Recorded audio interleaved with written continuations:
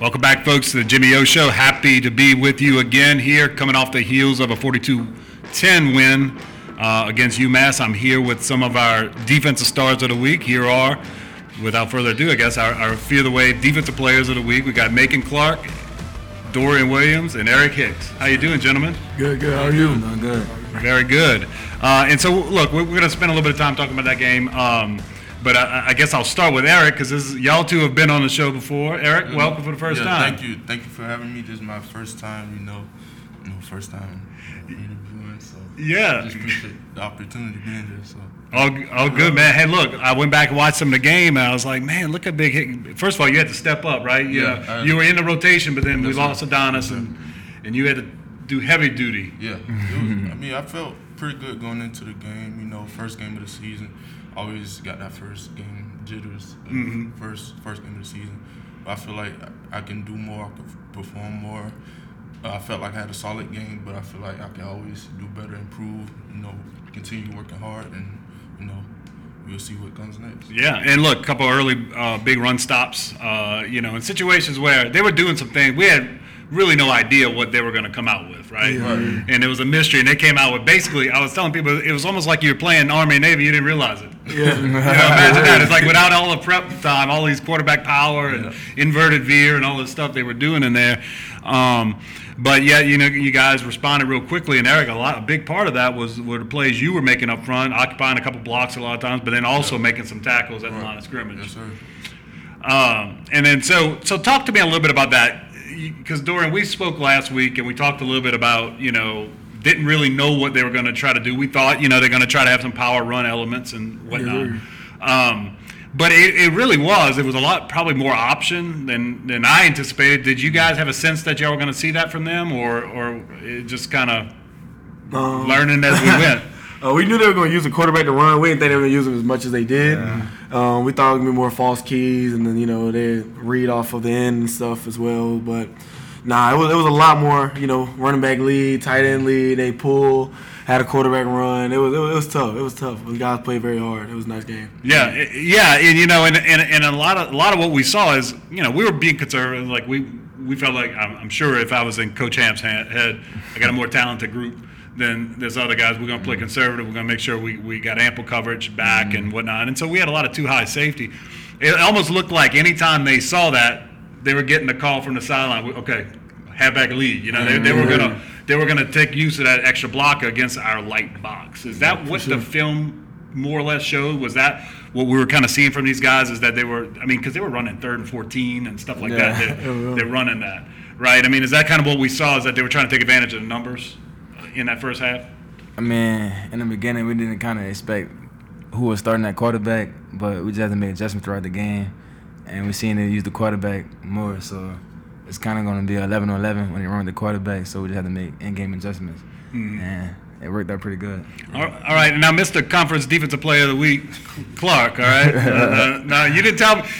We were excited about you, with all the extra weight, and you were ready to hit somebody, all this, and last time we talked, but I didn't know you were going to get that kind of honor. Yeah.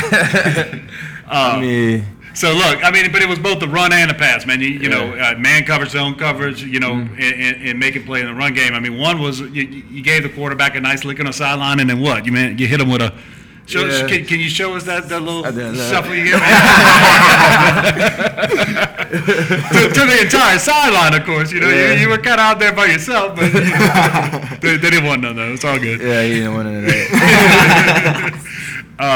But making really kind of all over the place, early play in the game, zone drop and third, they were trying to throw shorter chains, get it. Just short tackle right there. I thought of that old sitcom show, Malcolm in the Middle is like Macon in the middle. Yeah. You had a big zone, but you're right there, made the play. And I kind of felt like we saw that from our secondary all game was guys just where they needed to be. Like last year early in the season, as we were kind of transitioning from a more man-heavy scheme into more zones, sometimes seemed like teams were able to get more space.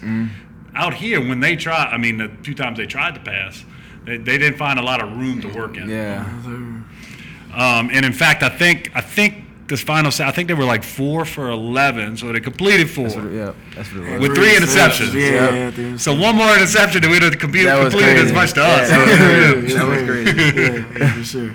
Yeah, and you know, guys, I mean, that's what the stat showed. And you know, I made mention of the Service Academy thing, but really, you know, on one hand, if you give up 200 yards rushing, you kind of look at it and you're upset. On the other hand, if you give up 217 yards all game, that's a good defensive effort. Right? Yeah. They only averaged 3.4 yards a carry too. Yeah. So, I mean, they ran the ball a lot. I mean, they only had the high like farthest run play like 15 yards or something. Yeah, I think it was 13. Yeah, so Too explosive. hold them to only 2 explosives. So that's great. You know, have control the explosive. Don't go for touchdowns. That's a big thing. Absolutely. Big part Yeah. of the game plan. Yeah, make them work the whole distance. If they can run 10, 12, 15 plays on you to get across the goal line, hats off to them for that drive. Yeah. But let's see you do it, right? Yes, sir. Yeah. Yes, And sir. it worked for them once. And Yeah. And you know, I don't want to pat myself on the back too much, but I got friends and they're Tulane fans, so the sky usually falling in their mind, and they're like, man, I don't know about this run. I said, I'm tell you what, this is an easy fix, and we ain't giving up a point in the second half. Yeah. Sure enough, second half shutout. Huh? Yeah, for sure. So I can't take much credit for the call because y'all the ones that went out. I mean, that's what we was shooting for. You know, all the time we wanted a third quarter shutout. Why not get a fourth quarter shutout? Absolutely. Yep. You know what else also impressed me too was, you know, watching that second half shutout was, you know, we weren't shy about getting some of the rotational depth in, and those guys stepped up and made some plays. Yeah, Yeah, that sure. was good. Yeah, Sure. Amani had a big sack. Parker Peterson was a man on fire.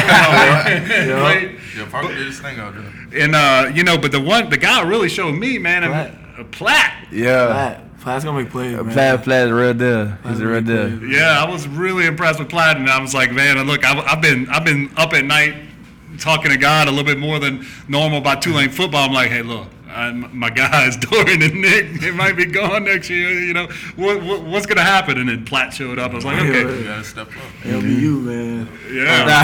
I like that little package we had though, where you and so this was the thing Nick wouldn't answer. Like, Yeah. all right, so rush package, Dorian and Nick at the end.